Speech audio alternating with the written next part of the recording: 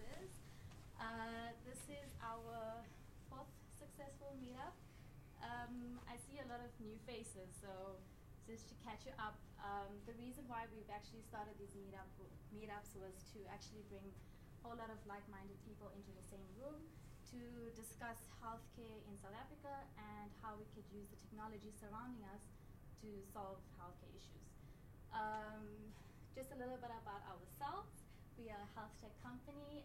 We provide clinical information through our digital platform, so the app or the website, and for all medical professionals. And that's it. We have snacks over there if anyone's interested, and the bathroom, if you go out through the turnstiles, go straight into your left, and that's about it. So we have our guest speakers, Dr. Farai Fosa, who will be speaking to us about how they've created an open discussion about healthcare through their podcast. So, give them a hand. Okay.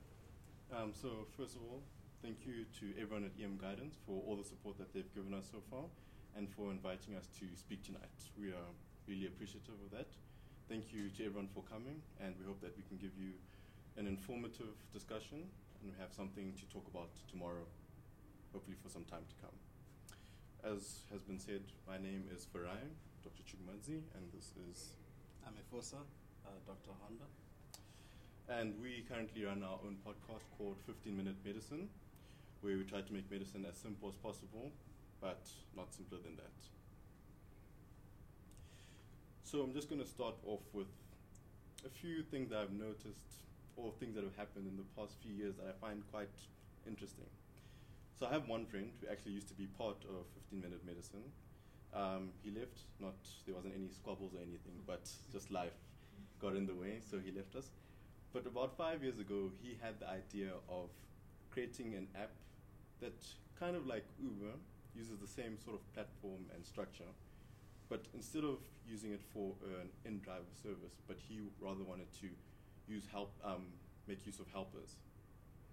He thought about it for a very long time, and I don't know, he just didn't have that push to keep going with his idea. I think about 3 years ago, now we have Sweep South. I don't know if anyone's heard of it.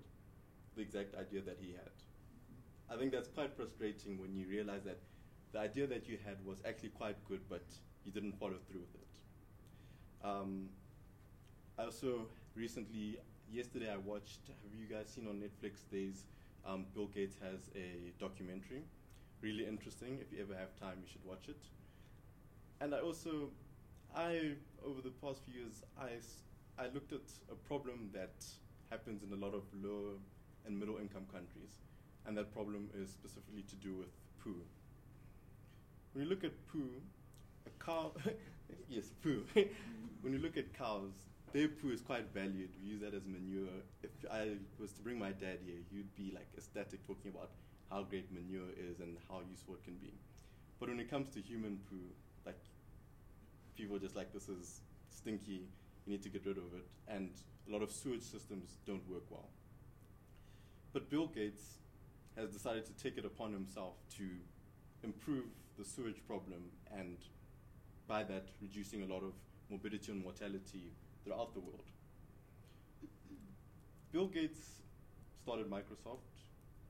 He's a billionaire in the tech world and has very little to do with healthcare. Why is he concerned about something like that? And why have no healthcare professionals, governments maybe dedicated as much time as he has? He has put in more than $20 million into finding a solution to this, and they've come very close. There are some working toilets right now that are self-sustaining, using human pool to help them run, working throughout South Africa, in Pakistan, many other areas. So again, not that my idea was exactly there, but I kind of had something going. Maybe if I just had something else to ignite my thoughts, maybe I could have also done something. Now I also there's some people in the audience here that are doing really interesting things. I don't want to put you on the spot, but for example, Fense, thank you for coming today. You work in a very interesting field, right? So now you're currently studying law, but what else do you do? Well,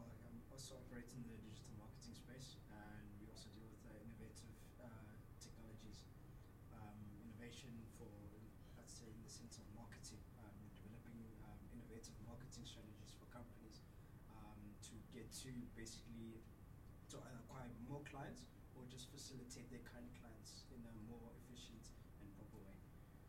And what is the very innovative idea that you guys currently use? Oh, well, currently we are trying to move into the augmented reality space and make use of augmented reality to really capture, I'd say, the interest, of people into whatever products or whatever service you may be offering.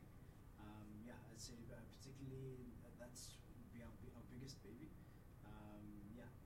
Thank you. Has anyone heard of augmented reality? Have people heard of augmented reality being used in healthcare? So already those two, some people have heard it, but not everyone. But through discussions, I think we get a chance to learn about things that we don't normally get a chance to hear about. So last week I went to a conference and they spoke about augmented reality, but to help surgeons in rural areas. So what they do basically is if you put on these goggles and you're now operating on a patient, you can have someone in a remote area help you with your surgery. Even though they're not there, they could be 50 kilometers, even further away. But I hadn't heard of that before, and I'd say I'm quite well off. I went to a good university. You heard of it, I don't know how. The main thing is that people need to start speaking more so that these ideas can connect with people and we have the opportunity to grow and think differently. Now hand over to Fossa. So, the purpose of today's talk is the power of podcasts in healthcare. But first let's start at the beginning. What is a podcast? A podcast is derived from the term pod is from iPod and the cast is broadcast. A podcast developed initially in the iPod around 2004, and essentially it's a form of digital media where people could have created or listened to digital media, and that was termed podcasts. Obviously now it's more available on various platforms, not only on Apple products, but it's grown and actually skyrocketed in the last few years and become more widely available. A podcast can be anything really. You can find podcasts on cooking, as Farai mentioned. Okay, he mentioned augmented reality in his conference, but there are podcasts out there on surgery or surgical approaches. So pretty much anything you can find a podcast on. There's so much, and as he was talking about now with regards to, there's a lot of ideas out there, and podcasts provide a medium to listen to various ideas and good ideas out there. Some are good, some are bad, but then if you have a medium in which you could search for a good idea, you combine it with your thoughts, then solutions can be made for our problems. A podcast is not just an audio file or audio book. It's actually an independent medium. It's on its own right, similar to television or radio. Just that the difference between television is quite impersonal, and also radio is a little bit more personal, but podcast is literally you're listening to something that you intentionally decided, I want to listen to something that's talking about this. So you're a little bit more focused in what you're listening to. And most of the time, people are listening to podcasts while they're doing other things. So it also provides a way of reflecting. Because let's say you're driving to work. Actually, let me ask, Mamta, commute to work, how long is it more or less? About an hour and a half. About an hour to an hour and a half. Anyone else? Sorry, you at the back. How long does it take you to get to work? 45 minutes. 45 minutes. So, Ajita? I just drive to Canada, so it's 5 minutes. There's podcasts that literally are 2 minutes long, so you covered either way. So literally you could find a podcast that suits you you could listen to 3 15-minute episodes in your commute. But you can find a podcast that's the time limit is suited to your needs, the topic is suited to your needs, and you can literally do it while doing something else. So it's a very powerful medium, but I feel like it's still quite underutilized. But Farai, we'll get more into that in a little bit, but yeah. Farai? So why did we start 15-minute medicine? The answer is quite simple, and I think that's why a lot of things are started. Money. We thought that if we start a podcast, we'd be able to make enough money over 6 months to fund a trip overseas. You're all laughing because you realize that's highly improbable. But either way, as we started, we realized that it's quite a task to start a podcast. It's not just simply getting out your phone and recording. There's a lot of steps that need to be taken, especially if you want to make a good product at the end of the day. Along the way, we realized that actually, although money might not come right now, we kind of left that target, and now it has become a proper passion project where we're trying to bring, can you say it's a public good? I would say a public good to as many people as possible, to get conversations going, to allow people to learn when really, and other times they wouldn't really have the opportunity. So like we said, when you're driving, you can listen to a podcast. When you're cooking, you can listen to a podcast. When you're washing dishes, just normal tasks when you don't have to necessarily focus on exactly what you're doing, you can listen to a podcast. And what we wanted to do is make a podcast that can be used by mainly healthcare professionals, but anyone else as well, to improve healthcare across the world. Yeah, essentially like to create good content, because it helps us when we create the content because we're also learning things, we're doing research, we're bettering ourselves, but then also to the benefit of others, because there's a lot of information out there, and maybe it just takes someone finding it and putting it in a medium way someone else can listen to it in a simpler way that can make distribution of information a lot easier, because there's a lot of information, but if someone comes and sifts it into the key points, that helps a lot of people, and that's actually more effective and more efficient. So I want to ask. The doctor going to a congress the other day, and they just said, I'm out of the rooms for a week now, and I'm missing so much. And at this congress, I can't go to all the channels, all the streams, whatever. I need someone to condense everything for me, and I can just choose what I want to listen to. So it's just a universal need. We've got time constraints. Yeah. And so much information out there. Whoever can get that right. That's the whole thing. And I think I'm glad that you spoke about that, because it's literally where we're going to next. I don't know, has anyone read the book, The Checklist Manifesto? It's by a doctor called Atul Gawande. So what he speaks about, I think, is very closely related to what is done at EM Guidance. So you've already given us an introduction to what EM Guidance stands for and how the app works. So, I don't know, you can correct me if I'm wrong, but the two main things that I personally use from EM Guidance is the medication formulary as well as the protocols. Now, speaking specifically about the protocols, why are protocols useful in our everyday life? Because you have to agree that a page summary of treating a condition, that can't be everything that there is to it. Am I right? What makes a protocol different and more useful in our everyday life is the fact that it's taking the most important points, and then from there, you can now fill in the blanks from the education that you have gotten throughout your university degree or whatever. If we were to put out every single step in painstakingly detail, that's great, but for you to manage what you're doing right then and there doesn't help. So with that, if you in medicine, there's an important step that was taken a few years ago, and that was the WHO Surgical Safety Checklist. And part of what we're talking about here is taking ideas from different spheres and bringing them into one place.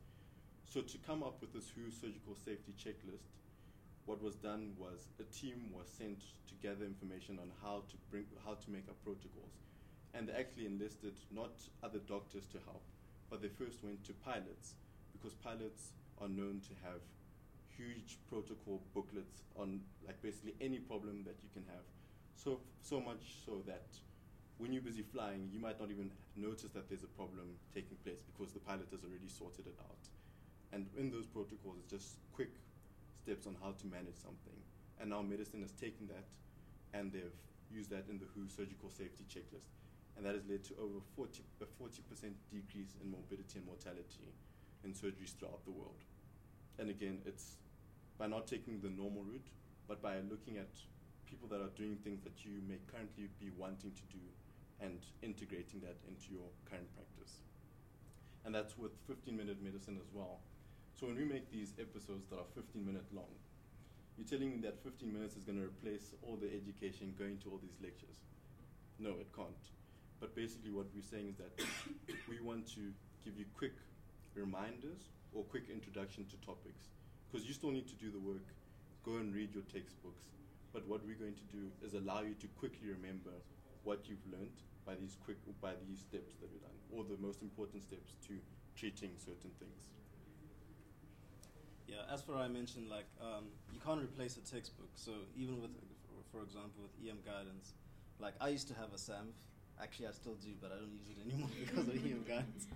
Well, you'd have to literally page through looking for like a specific drug class or whatever, contraindications, etc. Whereas a quick reference, you know what you're looking for, you just quickly want to go through it and reference. That makes it a lot easier. So in the same way, that's the purpose of our episodes.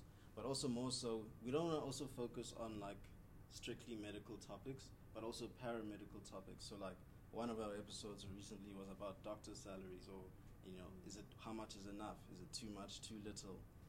Things like that. Topical conversation, because then we want to broaden the scope into people who are not necessarily healthcare professionals, and maybe a clinical episode like TTP or appendicitis will not be too relevant to them, but maybe they can still, hey, I don't think doctors earn enough because of so. Anybody can have that kind of conversation. So that's what we also want to do, just get ideas out there, start conversations. So we just like to give you a quick kind of sample of what we do. Like you've also said, our podcast has two branches. So one, which is purely educational, is quick reminders, recaps, introductions to topics.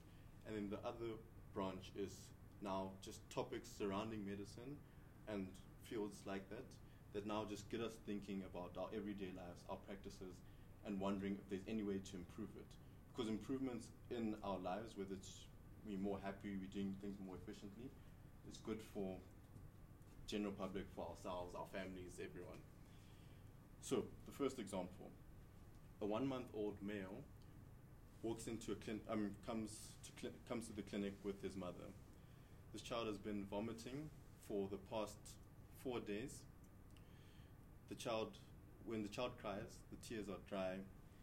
The head has a sunken fontanelle, so normally babies, you see, they have like almost kind of a hole. It's depressed in this child. And yeah, so this has been going on for a very long time. The mother is very worried, and now she's coming to ask for help. On examination, the child, as I mentioned, was noted to be dehydrated, sunken fontanelle, dry skin, lack of tears, and a decreased level of consciousness. Clinically, the child was also tachycardic, and an assessment of acute diarrhea was made, and the child was started on IV fluids. Going back into the history, it was noted from the mom that the child had been constipated for a couple of days, and she had a previous bad experience at the hospital, so instead of consulting a medical professional first, she went to her family members, and upon discussion, they decided, let's take the child to the traditional healer. And at that point, an enema was given, and then the child presented in that state.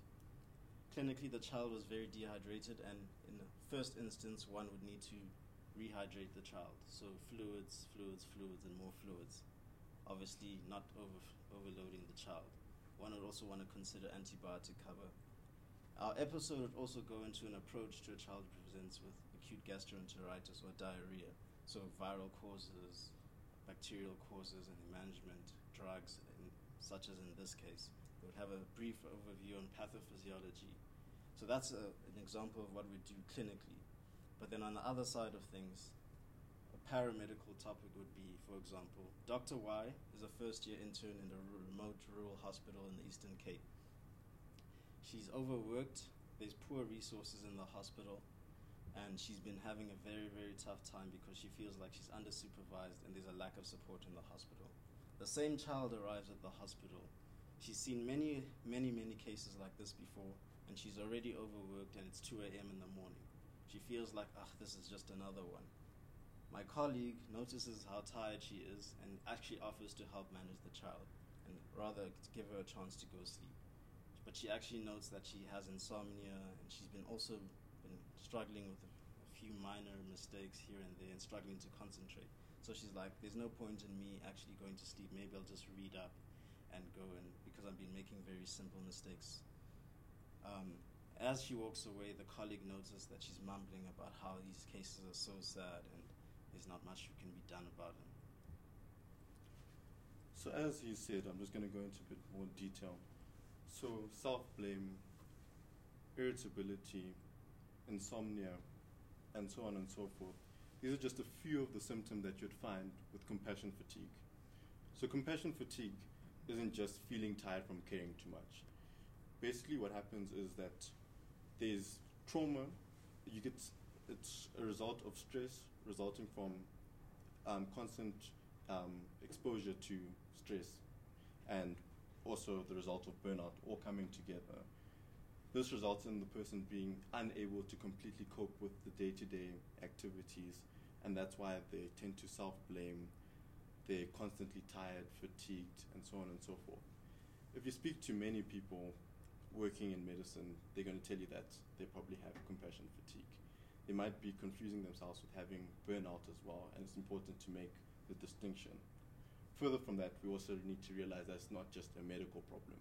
Initially, when it was first described, firefighters, police officers also had the same thing. Years later, it was also seen every day in people that were caring for loved ones at for long periods of time. So compassion fatigue is something that can happen to everyone. Now, if someone suffers from compassion fatigue, it's not just a case of telling the person to be resilient or go away for 2 days and come back, because that's not good enough. If you don't treat compassion fatigue, you're going to have there's increased absenteeism with it. Like we said with this intern, a lot of mistakes get made, leads to more mortality and morbidity in the hospital. So it's something that really needs to be solved. How do you even solve compassion fatigue? If there's anyone here that can tell me, I won't be surprised, but it's not something that's really spoken about. In medicine, I think there's a culture of complaining, but in terms of finding solutions, I don't think we're quite there yet. We leave big decisions to be made by heads of departments or really outspoken people. But just in general, we tend to keep suffering until it's too late. When it comes to compassion fatigue, what you can do, what's very important is for awareness to be had. The person needs to realize what's going on and accept that they're not in a good space. What's very important is also to realize that the situation that you find yourself in and the situation that you find your patients in specifically is unfortunately a part of life. A lot of people come, and I know myself included, we think that we can save everyone, that people mustn't suffer, and that's definitely true. But we need to come to the reality that that's not always possible. It's important to speak to people about it. If counseling is needed, then that should be granted. So that's what you can find generally on the internet in terms of how to treat compassion fatigue. I started to think about what other ways we can do that. And I think that's when you need to be more innovative in terms of finding ideas. One thing I thought of is maybe getting people to rotate through different areas of for example, a rotation. So if people are working in family medicine, some hospitals in family medicine have people working in the trauma department. So instead of keeping someone in trauma department for 2 weeks on end, rather than maybe 3 days they work in the trauma department, then they can go and work in the clinic, then 3 days somewhere else. So just so that your exposure isn't as constant. You can possibly make rotations shorter, you can break up rotations. I don't know, I don't have the answers, but it's important to discuss and look for answers and to seek answers from somewhere else. And like we've been saying throughout this talk, that's what we're trying to encourage by our podcast. So yeah, basically like what we just discussed now, the clinical case and the paramedical, if that's even a term, case, is that there's something strictly medical and then there's something that isn't really medical but it's related. And the second thing is actually equally as important, because if you have a doctor that has compassion fatigue, making lots of mistakes, that's going to affect patient outcomes anyways, even if the doctor does know exactly what to do. Let's say they know the steps exactly of how to manage a child's diarrhea. But if they're making little mistakes or they're tired and they're burnt out, then it's still going to affect the patient anyways. So those are equally important things that we need to consider, and those are the kind of content that we're trying to create as well. So now I think we can again move to asking the audience for. So just a question to you, when you do those podcasts, I really appreciate the fact that they can offer another dimension, as you say, strictly clinical and non-medical. Do you ever sort of merge the two in the same story? So while someone's listening to the clinical case, bring in some of those elements, or are they always separate podcasts? For the most part, it's actually been strict, like kind of separate, but that's a good idea that you posed there that we can actually consider, because most of the time we'll just be like, okay, hey, let's talk about this today, or like, hey, let's talk about that. But then now we've actually kind of something that we can actually merge together is a very good option, because then it actually kind of streamlines things a bit. Well, I mean, I think of it from the perspective of many a times on the front line when a situation is quite pressured. It's not only your knowledge of the theory and your knowledge of the protocol, but your ability to compose yourself emotionally in that setting, particularly when the stakes are high and you need to act quickly and think clearly. And navigating those emotions and making sure that you do what's needed to maintain a level head in that situation is probably better for probably equally important for patient outcomes as your knowledge of the protocol. And I've seen that go bad, many times, both personally and in colleagues. So I think it's a dimension of learning and training that isn't handled very well at medical school. So I really commend you guys for shedding light on it. And it's probably a conversation that really needs to take shape. With what you said, I agree completely, and we kind of following suit of what we're complaining about. It's important to merge those two worlds. I think, again, kind of putting podcasts on a pedestal. I don't know why, but the kind of conversations that you get in podcasts are different from other forms of media. I don't know if it's the type of people that make podcasts or what, but personally, in terms of issues that I personally have not had exposure to, a lot of podcasts have shed light on that. So one thing, I listened to a podcast that spoke about raising a child gender neutral. If you speak to people about raising a child as gender neutral, it's either there's people that get it, there's people that don't get it. And when it comes to topics, especially working in a field like medicine and I think possibly law, a lot of different fields of work, you can't afford to, for the patient's sake, to kind of have a one-track mind. You need to be exposed to as many differing opinions as possible. So from just listening to that episode of raising a child as gender neutral, I learned a lot. I'm not going to say I'm an expert, but I think I was able to gain a lot more understanding and empathy. The same thing, I've listened to a TED Talk, which was TED Talk podcast, but they spoke about the importance of being aware of the LGBTQI community as a healthcare professional, which I'll say our curriculum we both studied at UCT, our curriculum was quite wholesome, we learned a lot, but obviously they did not have time to go into as much depth as possible in topics like that, especially if when you come out, people are complaining that you don't know enough anatomy, you don't know the basics of whatever.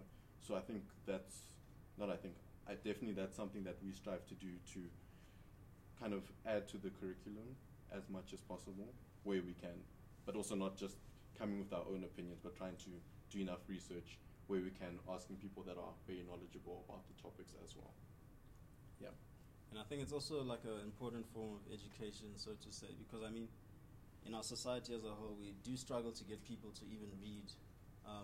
And with the advent of smartphones becoming more available and easily accessible, they're becoming cheaper, and there are very cheap smartphones out there that people can use.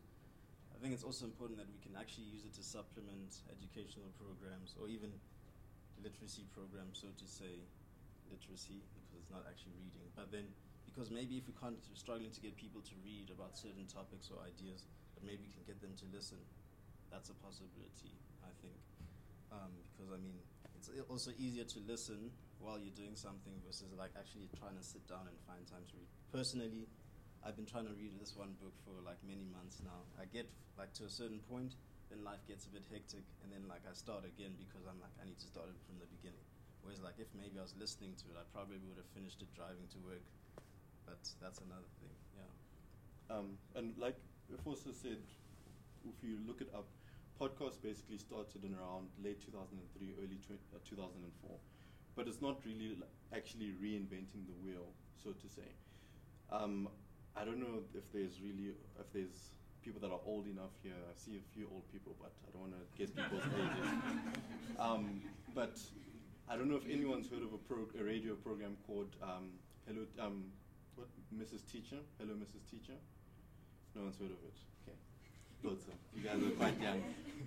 Basically, my parents told me my parents grew up in rural Zimbabwe, and for them, they didn't have access to the wide array of teachers, especially private school teachers. They were in a rural area, and they basically learned quite a great deal of their English through a radio program. So we have said that textbooks are essential. We're not trying to replace textbooks, but radio and specifically podcasts can bridge the gap. Currently, podcasts are they're kind of breaking out of the niche mold, but it's still something that is done by people that are generally more affluent. But we need to kind of break down that stereotype, because it's a lot of when we talk about access, this is something that can provide a lot of access to knowledge, ideas, and that's good for everyone. If we can get people, when you talk about the what is it, like 2012, when everyone was complaining that Limpopo didn't have textbooks. Not to say that this will be a perfect supplement, but you can do some things in the meantime. You need to think of being innovative in how we find solutions to different problems. Yeah, so I think that's, to sum it all up, podcasts are a powerful tool. I think they're underestimated in this day and age, and I think maybe it's important to try and promote them a lot more, because personally, Farai actually listens to a lot more than me, and he got me a lot into podcasts in recent times, and actually seen the benefit of it, because before I was just like, I'm just chilling. And he's like, hey bro, check out this episode, check this out. And then I realized how actually powerful it can be, and it's so easy to listen to, and you can always find there's multiple genres, and let's say for example I have a keen interest in neurosurgery, for example. There's multiple podcasts on neurosurgery, but then you can find the one that you like. You can find the one that you like the way the person speaks. You can find the one where you can actually say, I remember this approach from this person. So you can actually really choose and cater it, or what's the word?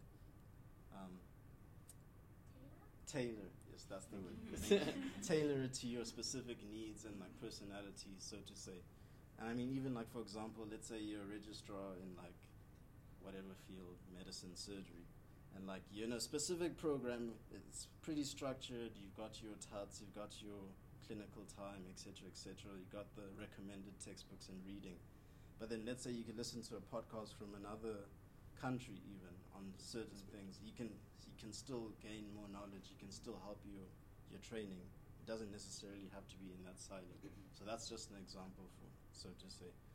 I think also there are podcasts there on for example journal articles.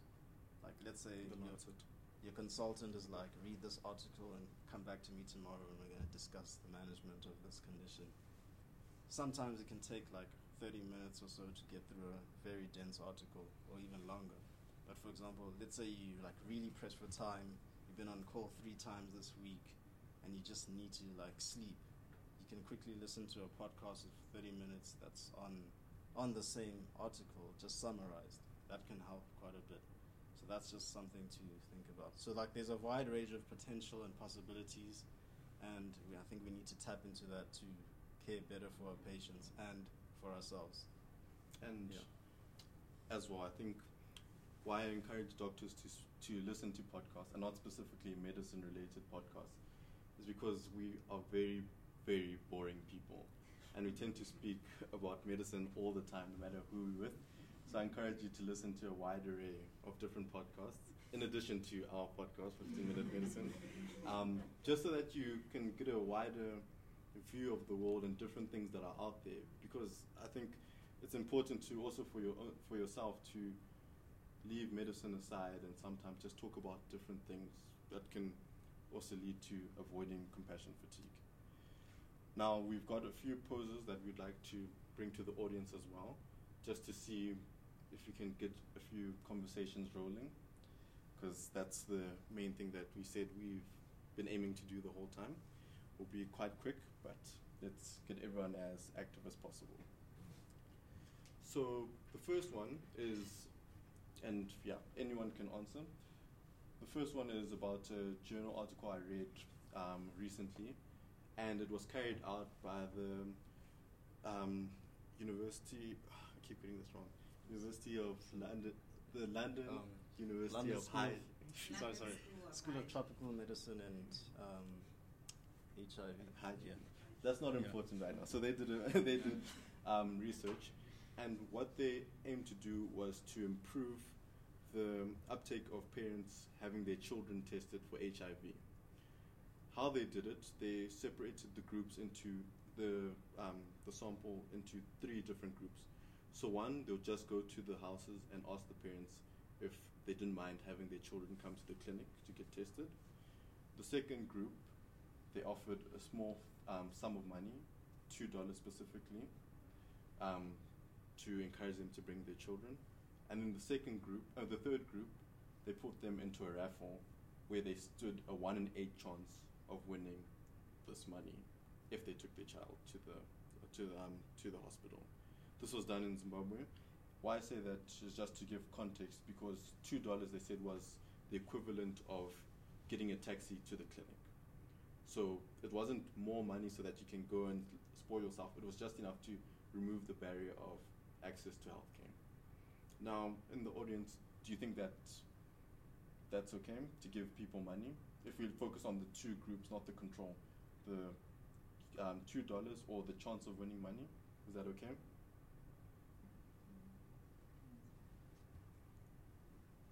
When you say okay, what do you mean by okay?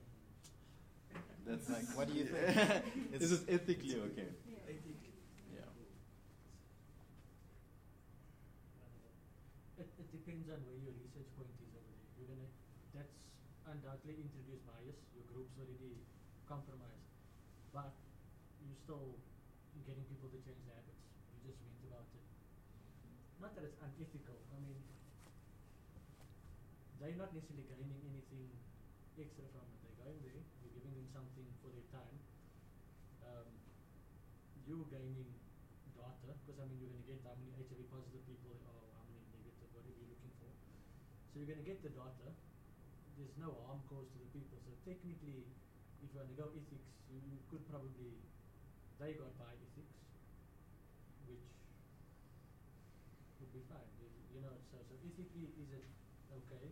Yes, but your data skewed. So depend. So how you're going to write that up is a different story. But So- no, it's not unethical. I guess the question would be what are you trying to do? Are you Yeah. trying to increase the number of children that are being tested? Yes. So that you then increase the awareness of your status as your HIV status? So what they set out to do was to increase the amount of children being tested. Oh yeah, then there's multiple ways that you can incentivize people, and we do this all the time within healthcare systems to try and incentivize people to become more aware. I mean, Discovery does this with vitality all the time. So ethically, I agree with Medea. I mean, there's nothing wrong ethically. Which group has the best bang for buck? I guess that's kind of the point of the study, kind of see which one was the most incentivized group. I'm not sure. I'm guessing you're going to give us the answer. Yeah, I know. I think that, I probably perceive like a slight ethical difficulty in the third criteria is the role of chance. Sort of trying to think through why. I think particularly with disadvantaged or disenfranchised groups, the sort of dangling of a reward that is either could be there, could not be there. And ultimately, understanding that they, given the state they're in and given the disenfranchised backgrounds, maybe appropriate perception of the likelihood of that reward. It's kind of like saying, you could look at an analogous example and say, someone needs hypertensive meds, and we're going to enter you in an apple and if you just got to walk to the clinic, and if you get to the clinic, maybe you'll be one of the ones that get your meds paid for or not. I just think that the sort of potential misunderstanding of the likelihood of that reward, I'm not quite sure why, but I'm seeing like a bit of a ethical dilemma there, rather than the certainty of you getting paid. I mean, it's a good chance though. Good chance. So I've got a ton of questions in my head around how it worked, how did you communicate it, was it fair, was it broadcast on TV, was it broadcast on radio, how do you get to the masses, first of all, to drive them to do this? I'm totally dead set against the third option with the scene on there. Don't dangle a carrot, and there's a chance you can on people's emotions, that addictive side of it that you might enter competition, whatever. I think from the ethical side point, from the second option, yes, I agree that you have to incentivize them, especially if your lower income areas cannot afford to get these. So if it's used for transportation, it's how you incentivize them. Is it a voucher? Is it an agreement with a travel service or whatever it is? That I totally agree with. But for me, it's more along the how do you do it and the why. Why do you want it? Why must we go and get our children tested? What is the stigmas attached to all that stuff? So that's where my brain's going. So yeah. Any other opinions? So the important thing, so if you look at the four main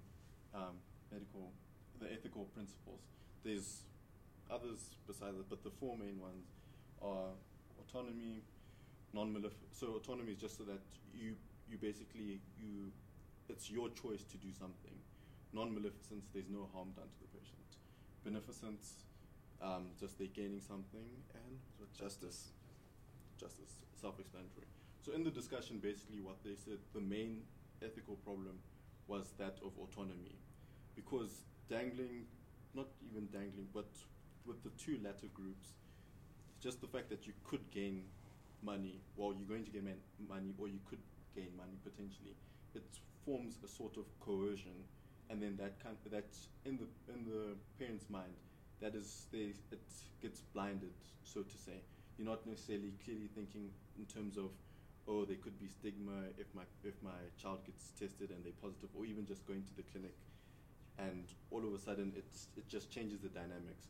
So that was the main problem. But I agree, even if there is that, I want to say, minor ethical problem, why not do it if by us testing more people, finding out how many people are positive, getting people on treatment more earlier, improves health outcomes altogether. Because how many times, now I've just rotated in pediatrics, but we saw so many patients presenting to the hospital, and children undiagnosed, now presenting with TB, meningitis, so many other things, which now the medication for that, especially once it gets to multi-drug resistant TB, etc., it's excessive. So if you're going to get people tested for the economy in general, I think it's a better thing. But again, we need to have these sort of discussions and sift through whether it's the right thing, whether it's the wrong thing. When was this study done? It was done, I don't want to lie to you, but I want to say it was done about 3 years ago. Okay, so like fairly recently. So I come from a legal background, but my take on it is always looking at whether or not somebody did everything that was reasonable in the circumstances. So again, if you look at the objectives or the outcomes that you're hoping to achieve, they're very noble, and there's a public interest benefit there as well. But then thinking about, are they less evasive or less, I don't want to say, but more, if the issue is a costing, so you're saying that all we want to do is just neutralize that cost, so we'll pay $2 to every family. Especially if you had said that this was a study done 20 years ago, my thinking would be different. But now, the availability of mobile testing clinics is, even at any university, there's, or Discovery Wellness Days, the technology and the facilities are there to have mobile clinics. So immediately you can negate all of that, the incentivization of it, by saying, well, if we want to gain the data, then maybe what we should be doing is putting the cost into mobile clinics and then making it completely voluntary, and then eliminate those issues. So I'd be interested to know why was it specific that you had to, or even say to parents, if you bring your child in, we will reimburse you for your Travel costs. travel costs, rather than going up and giving them the money if they then don't follow through with bringing their child to the clinic. Just from the admin point of view, is somebody going to come and make sure that you walk with this person to the taxi, get in the taxi, or are they just $2 that are going to go I think it's $2 once you're at the clinic. If I'm Okay. not wrong. Yeah. Sorry, what's your background? law? Straight law. Well, yeah, I did a BA, but I don't think that makes any difference. So no Other- medical other than to background. be- No, but my dad's a doctor, and I've just always grown up with my cousin, grown up in a healthcare field, and a lot of my friends are in healthcare, but I just myself have taken an interest in healthcare and education specifically. So just on a separate note, I think that what you're doing is amazing, and a huge issue that I see and I'm trying to address, I don't have all the answers, is also I think that doctors and lawyers specifically have had an ego about their profession for a very long time and kept things and information to their chest and overcharged and misdiagnosed just because of very narcissistic behaviors and very A-type personality. So even if they are tired and burned out, they'll still keep going. But I think that a lot of issues can be resolved by just creating awareness and education and empowering people, the man on the street, to just take ownership of their legal, any service, legal, healthcare, and I think that is what's happening. I mean, much to some of my friends' dismay, where patients come in and already present their diagnosis and want their script for a particular medicine because their neighbor suggested it. But I'm for that. I think that it's good that people are doing it. And just from friends of mine who are lecturing at BITS at the moment in the medical campus, I think that this is good. It would be great for students to be aware of things that you guys are doing and upskilling throughout their university, so they're not just waiting passively to be told what to do.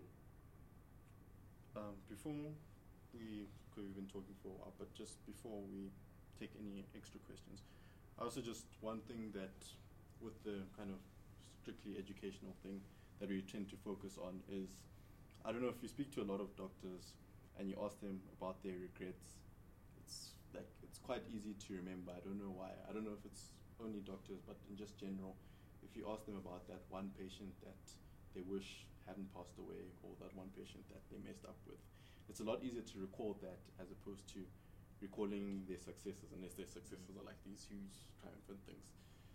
And I think we want to also put a more positive spin on that, and that's why with our episodes right now we've been trying to move into the direction of, if I come and I ask, for example, Sheila, please tell me about a case, but I want to ask her about a case that specifically where she thinks that there's something that she learned or could have improved on. Because if she made a mistake, the mistake that she made, she's more than likely, I would hope, she's a very diligent person, to go and find out what that mistake was, or someone told her what the mistake was. And for everyone else, that's something that you can definitely learn from. And that's why in the medical profession they have morbidity and mortality meetings as well, when patients have passed away, so that not necessarily you can pound down on that person and blame them for this person passing away, but just so that people can learn from your mistakes. And you also realize when we're doing this that the mistake that people make, even if it's the exact same case, are quite often very different. So our first episode was about acute gastroenteritis, kind of like we presented here, and we spoke about specific things. I spoke to a registrar who just completed her studies about 2 weeks ago, and I asked her to present something, and she was like, okay, I'm going to talk about acute gastro. And I was like, no, I really don't want to. We spoke about this like long ago, and it's also a boring topic. But that was the only thing that I was going to get out of her. By the end of it, she pointed out something to me that we completely did not speak about. It was when we compile our episodes, we try to go to like the best resources as possible. Go to UpToDate, our textbooks, EM guidance, and we tried to find exactly how you treat the patients.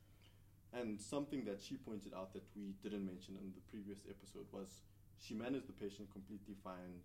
Patient was rehydrated, not in shock anymore, was stable.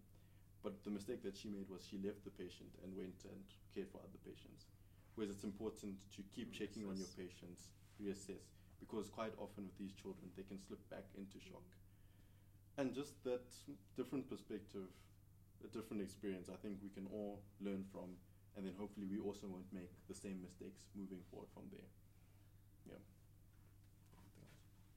Yeah, I think also like another thing, like I was gonna actually talk about M&Ms as well. Sometimes they do end up just being about like, okay, what happened, or but then like the specific direction about like what can we do better, because I mean not everyone has to make the same mistake, you know. Like we don't all have to like make that one mistake to like, okay, I'll don't do this again. We all can just see, okay, this person made this mistake. Okay, let me learn from this person. Then like another person learns from me. Like in the same way, podcasts, one person learns from the other, from the other, from the other, from the other. And I mean, that's how we can improve patient outcomes. Like for example, another like maybe it's time for one more like poser or like something to get people thinking about.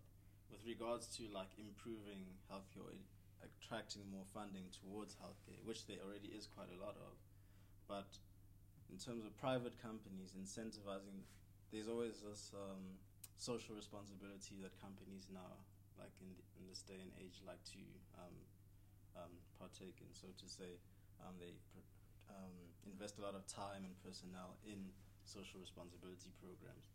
But then at the end of it, do you think of it as this is actually them being altruistic, or is it on the other hand, if you think about it, and people do these kind of studies, and they actually do like a lot of research into how this has affected their brand.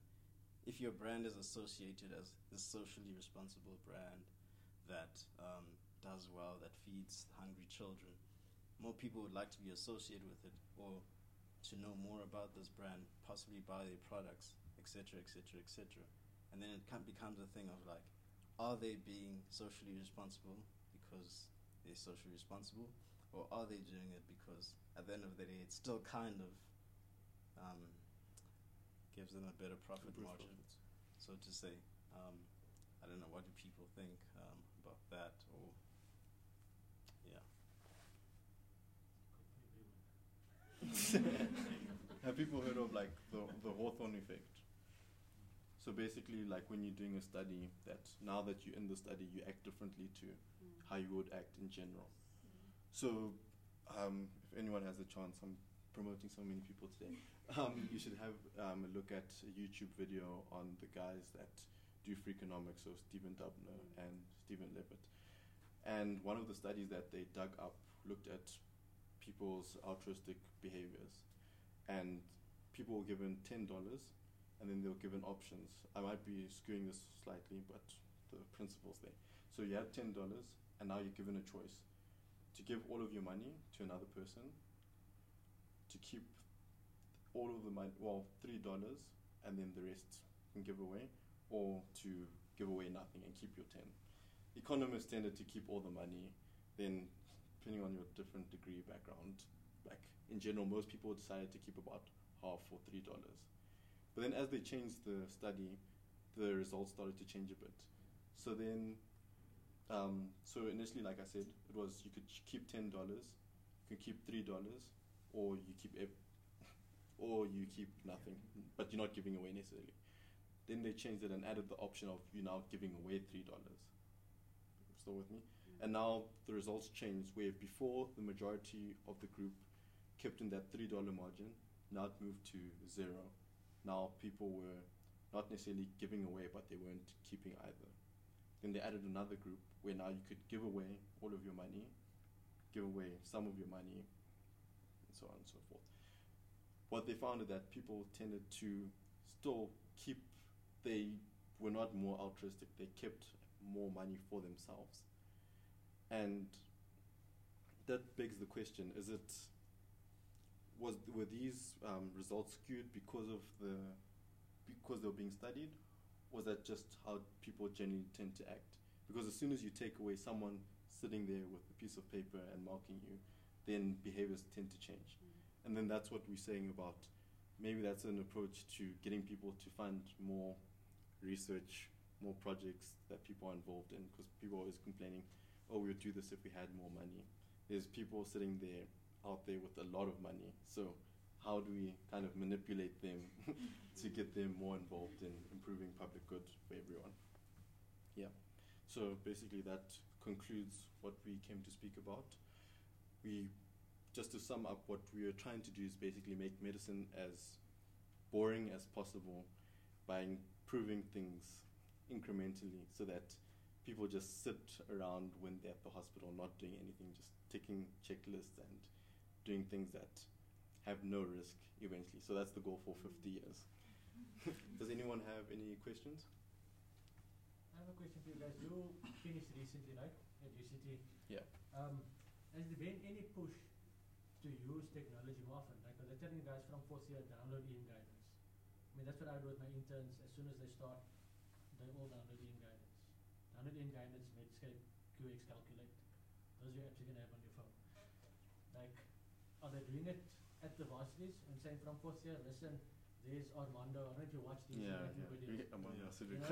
So, because no one told us that when we were at varsity. Okay, so I finished, I discovered those things afterwards when I was doing postgrad. I discovered a lot of things. And postgrad, they push a lot more for technology and using podcasts, and they all for that. But no one does it at undergrad, and no one tells you go to YouTube. Instead of going through anatomy textbook, go and watch Armando stuff, and you'll pass way better than you would by going through the book. So are they actually pushing more for that? And I mean, it is a nice place. UCT is it's an affluent place. The bursaries are very small. They're given to people. So are they doing that? Are they pushing it more? Because I know when I was there was nothing. They did not push anything. And then you were like, when I was in Pioneer, why the hell didn't I know about that? You know? Yeah. I think in more recent times a little bit, but then personally, I think Farai can also speak, and Sheila as well, but like it was more of a, like we discovered it ourselves in med school, and then we tell our friends, hey, go do this, go check out this guy, because there's Dr. Najib. Neuro. Dr. Najib saved us a lot in neuro. But like, have you guys thought about going back or going to varsity or even the Ian guidance? I don't know if you are at the varsities, but going there and doing a presentation and saying, guys, So what we do this, you know, follow this, or make. I mean, I think I saw your stuff when it came out initially, because I do listen to podcasts, and I think your first one was actually a while ago, before 2 years ago. last year. Yeah, So, speaking you know, about- yeah. So those, I don't know how I came upon it, but I mean, if you have more regular podcasts, it's a regular thing, then I think that would be something to do. Go to the varsities and tell them that those are the people that are going to be using it. And then just to touch on a different thing, the burnout thing, compassion fatigue, I think it changes with us being the young guys, because that hierarchy needs to fall away. You know, with those people, I am one of those people that have to do 36-hour calls. Worked in KZN, and internship was not fun at that point in time. But there's no ways. The interns go home at 10 now for the latest. That's the rule in the Western Cape. You will not be at hospital at 10. And I fully support that. I'm not one of those people that will be, I worked hard, therefore you need to work hard. No, go home, go sleep. Do something else. Do something outside of medicine. But we are the ones that need to push that, you know, and that falls away. When people feel comfortable, like you're saying, take them out of departments, you know, you do 3 days there, 3 days there. If you enjoy a department, like, I mean, I've worked in casualty post finishing med school for 4 or 5 years, just in EC. And it's fine when your environment's fine. I mean, you guys have been to Victoria, that it's going to be a bigger casualty soon, but it's tiny. But it was fine working there. You didn't feel that burnt out. Yes, 4 night shifts in a row, you'll feel burnt out. But because of the environment you're working in, it didn't feel that bad. With the consultants that were there, with the support that you had, you're working hell of a hard, but it's okay. Whereas I think certain other places you work at, that falls away, and you feel that strain. Like, I've had the privilege or not privilege of working in a lot of provinces, and it's very different. The Western Cape, I always tell the interns, go out. If you have a chance to do your ComServe somewhere else, go leave the Western Cape, because it is not the same. Yeah, like I've been to Bloem, I've been to Northern Cape, even going just slightly out of the Western Cape, like Caledon, Paarl. Paarl still falls under Stellenbosch. That is that's another rude awakening in that hospital. UCT doesn't go there, but if you go work in that EC there, it is crazy medical M, where you're seeing 50 patients each and there's 10 doctors. Like, people don't get exposed to that, especially UCT. KZN, you rotate, and the interns, the students don't do much, so they don't experience it. But once they come there as interns, it's a different world completely. And the only way we're going to stop that is everyone works together, and medics especially are very out for themselves, and it carries over to internship. If people don't work together, you're going to suffer. And that's what they don't realize. Like you're saying, they type A, they want to be the best, they want to do that. Medicine, once you finish med school, the marks don't matter anymore. And that's what people forget. So you need to change that in your groups as interns. I struggled to get 12 interns to work together when I was an intern. But I love medicine, but I never made that my life. I mean, my sports never stopped, my whatever, other activities never stopped. So that, I think, falls away. And you guys as interns need to change that in your groups and sort of sort it out among yourselves. You need to help each other. There's no point one person goes home early, and that's something that starts to change. You guys don't help each other. 3 people will leave at 12 and 3 people will leave at 6. Why not everyone leave at 3? You know? So that's for you guys to sort out. I can at least force my interns to do that now. So that's fine. I can install that from the top. But when you're working, no one cares about you. So you guys need to change that this time. I just wanted to say, I mean, tying back to the guy that you were saying had that idea for everyone's got an idea for the Uber of the next industry, but it sweeps out. Like, and just what your last question was about, whether people who said that if they had more money they could do this, and how do we divert the funds from those who have money to those who say that they would change the world. And I think that using yourselves as an example, the people that are going to affect the change are doing it with or without the funds. There's so many ways to make a difference. EM Guidance is an example. There's like lots of other startups there who are doing it because they're passionate about making a change, and hopefully the money will come and you'll be able to commercialize what you are doing. But everybody's had an idea for everything. So there's a reason why your friend or colleague or whoever he was didn't act on his business, and somebody now is running a very successful app because of it. So I think, I mean, you guys even said that you started off with trying to fund a trip in 6 months, but you're still here and you're still doing it. So I think it's really good. I just have a question. Like, have you guys come across any podcasts that were directly kind of focused on the patient and for patients for like either weight loss or diabetes control, etc.? And the second question would be, do you ever think that podcasts would get to a point where you actually prescribe a podcast as a doctor? Because you talked about the advantages of it being low cost, easily accessible, that's much easier on your data. Do you ever think that it will get to a point where, as a healthcare professional, you'll be able to say, look, I'm going to prescribe you the diabetes podcast, or I'm going to prescribe you a weight loss podcast before I give you hypertension medication, and then you come back in a month's time after you've, and then I can actually then look at how many times you've listened to the podcast, etc. What's your thoughts on that? So with regards to the second one, I think that's an amazing idea. I definitely have not had that thought before. Who had that thought? No, I think that's actually quite excellent. In terms of will it... Yeah, I think the way that technology is moving, just the improvements every day, I think I was about to say not in my lifetime, but literally in 3 years that could be something that's possible. Because like you've also said, in terms of just with technology, the amount of, with smartphone, the proliferation, yes, has been so rapid recently. At this conference I went to last week, they kind of, they didn't even make it a joke, it was just reality that they were speaking about how if you looked in a lot of areas in Africa, that you know how in Europe, North America, they went through the different stages of communication. It was first horses, whatever, moving on, then telephone lines, eventually the big phones, then smartphones.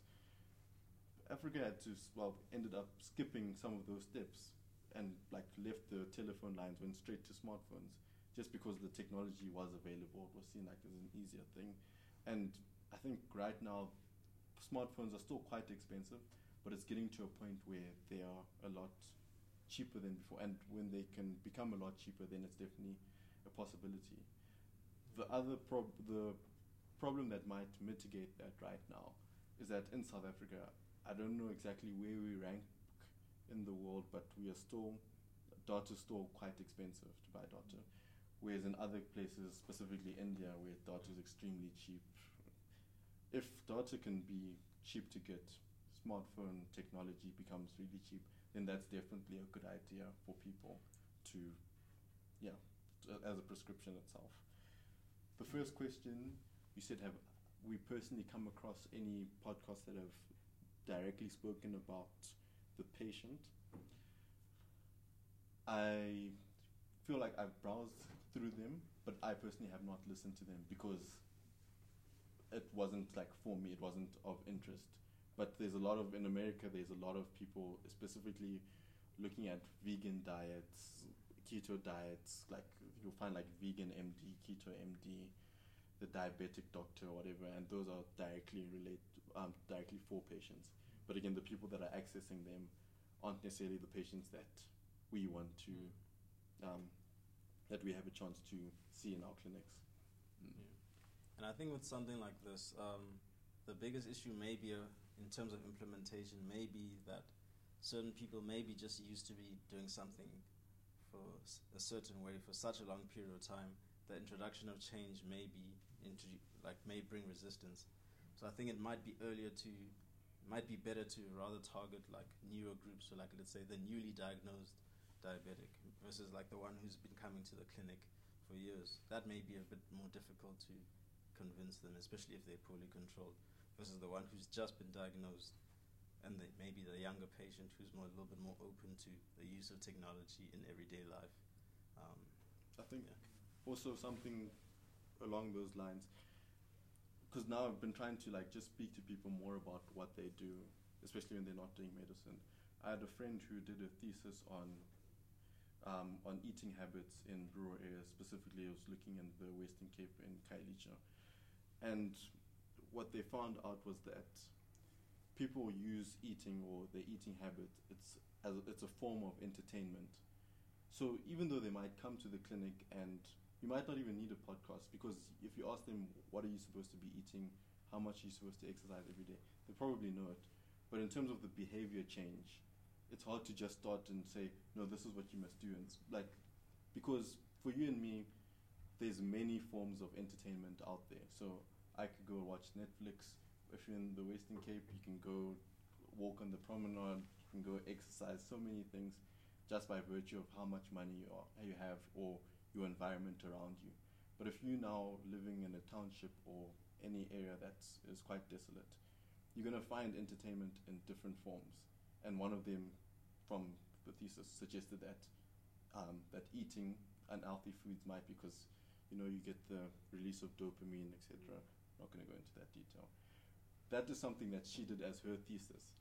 I'm not going to go and I'm preaching to you, but I'm not going to go and preach this all over the world. I'm not going to go to the UN and tell them this is what we need to be focusing on, like right now. Even though I think it could possibly be. And me having the conversation, maybe if I find people that are more like-minded or are really serious about treating this, then you can put more research in place and possibly get to a point where now we are finding the problems, the reasons why we have these problems all the time. So we answered your question, but just an added, just about having conversations, because she did a BA degree in psychology and something that's very useful for medicine, but we think that the only way we're going to find answers is from our professors and people that are in the same field that we work in. There's so many potential answers and solutions out there that are just waiting to be found out. I want to comment on that. I think a lot of that depends on how much sort of we as healthcare practitioners are willing to let go. Is the doctor willing to give up? I mean, like I was saying earlier, it's fine in state, you want to get rid of your patients. Will the private guy give away that follow-up session and say, go and listen to this podcast? So now you've got the resistance from both sides, because you have the doctor releasing his power, and then you've got a patient from the other side saying, but I'm paying to come and see you. You give me the information, and you treat me. Why am I coming to you? You know, so that's a big thing that we need to shift. I think it'll be fantastic if you can give someone, prescribe a podcast. But I think both of those things need to overcome first. And I think the more difficult part will be actually coming from the doctor's side. Maybe to Releasing. build on it, you could have the, Yeah. you know, a practitioner, you know, use some platform that allows them to record, you know, themselves, providing podcasts on particular conditions, and then giving a piece of themselves to the patient, you know, really. And I'm sure every doctor will build a bank of their own guidance in little snippets. That could be quite interesting as well, because we've had this, we've engaged with GPs before, you know. I have 5 minutes with a patient. Help me, technology-wise, help me to extend my consultation, you know, extend my reach into the patient's home. So, you know, maybe there's something you don't have to give up ownership necessarily if you can do it yourselves. But then that also leads into what the last EM guidance talk was about with Avi and the use of technology. How does it integrate? What are the laws surrounding that? Yeah. So again, a conversation. I'm not even going to lie. I think I've used the information I got from that last talk about 5 times. Sure. Whereas if people don't come to the talk, they're not going to get that information. Yeah. So then that just means that everyone else is disadvantaged. But you can't expect everyone to drive here all the time or go to Cape Town and hear this famous person. Like, you need these conversations to be flowing through some sort of medium, and that's doesn't have to be podcast, but I think it's a good one. I was going to make that as a closing comment from my side, like that. I think that you guys have made the clear point that podcasts are probably a substantially underutilized medium. We are in a health system and a society that is racked with several problems, and I don't need to go into detail as to what those are, but clearly from a healthcare delivery perspective, we are substantially suboptimal, and we need to use whatever tools at our disposal to improve the status quo.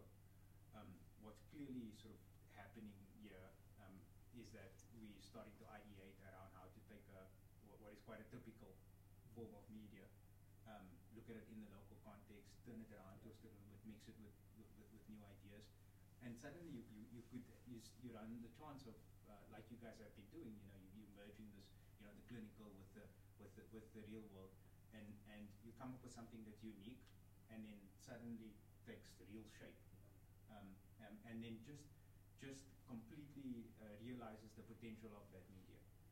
And what happens is, I mean, that's a theme in technology, right? Like, you know, you have a particular coding language or a new type of hardware, but it takes people to figure out how it's going to be used in any given context. So what I would encourage you guys to do is just like to really continue that, like continue merging and mixing the themes, and continue trying, and you'll come up with some method of, if not already, you know, but enhance the method of using podcasts to really realize its full potential and make change in healthcare. And I think, like you said, if you keep that as your driving aim, we always talk very practically and transparently about sustainability. I think that, you know, with these kind of things, all forms of media and technology, there are, you know, standard business models that we need to experiment with that, you know, will eventually, I think to your point of sort of manipulating, you know, non-profit funders, I think, you know, Mohammed and I have strong views on that, with respect to the fact that it's probably harder to do that than it is to find like a genuine business model. Do you know what I mean? It's probably harder to try and get some big corporate to fund you, you know, with some social aim, than actually, you know, building something that's really valuable for healthcare professionals or patients that they see as valuable, and then finding a way to monetize that, you know, in a way that still drives change. So that's sort of my observation, and I really commend you guys for actually, it's very hard to actually, you know, get going, do something, you know, produce the technology media product, get it out there, and to keep it going. And I think that you're right, like you guys are, it's something that could be, that we probably as a healthcare community still need to realize the value of. So I look forward to seeing that, you know, as we go forward.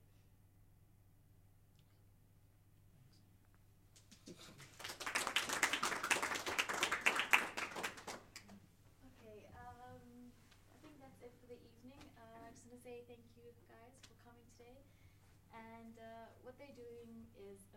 So if you guys could please support them, subscribe to the podcast, follow them on social media, and just spread the word.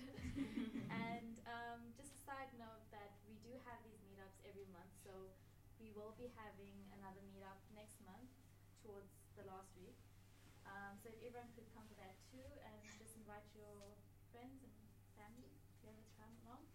And we're always looking for someone to also share their ideas around healthcare and to create these type of discussions. So if you feel like you want to share something interesting or something that you're contributing to healthcare and you want to be a speaker at our meetup, please come to me and we can organize that, or if you know of anyone who would be interested in something.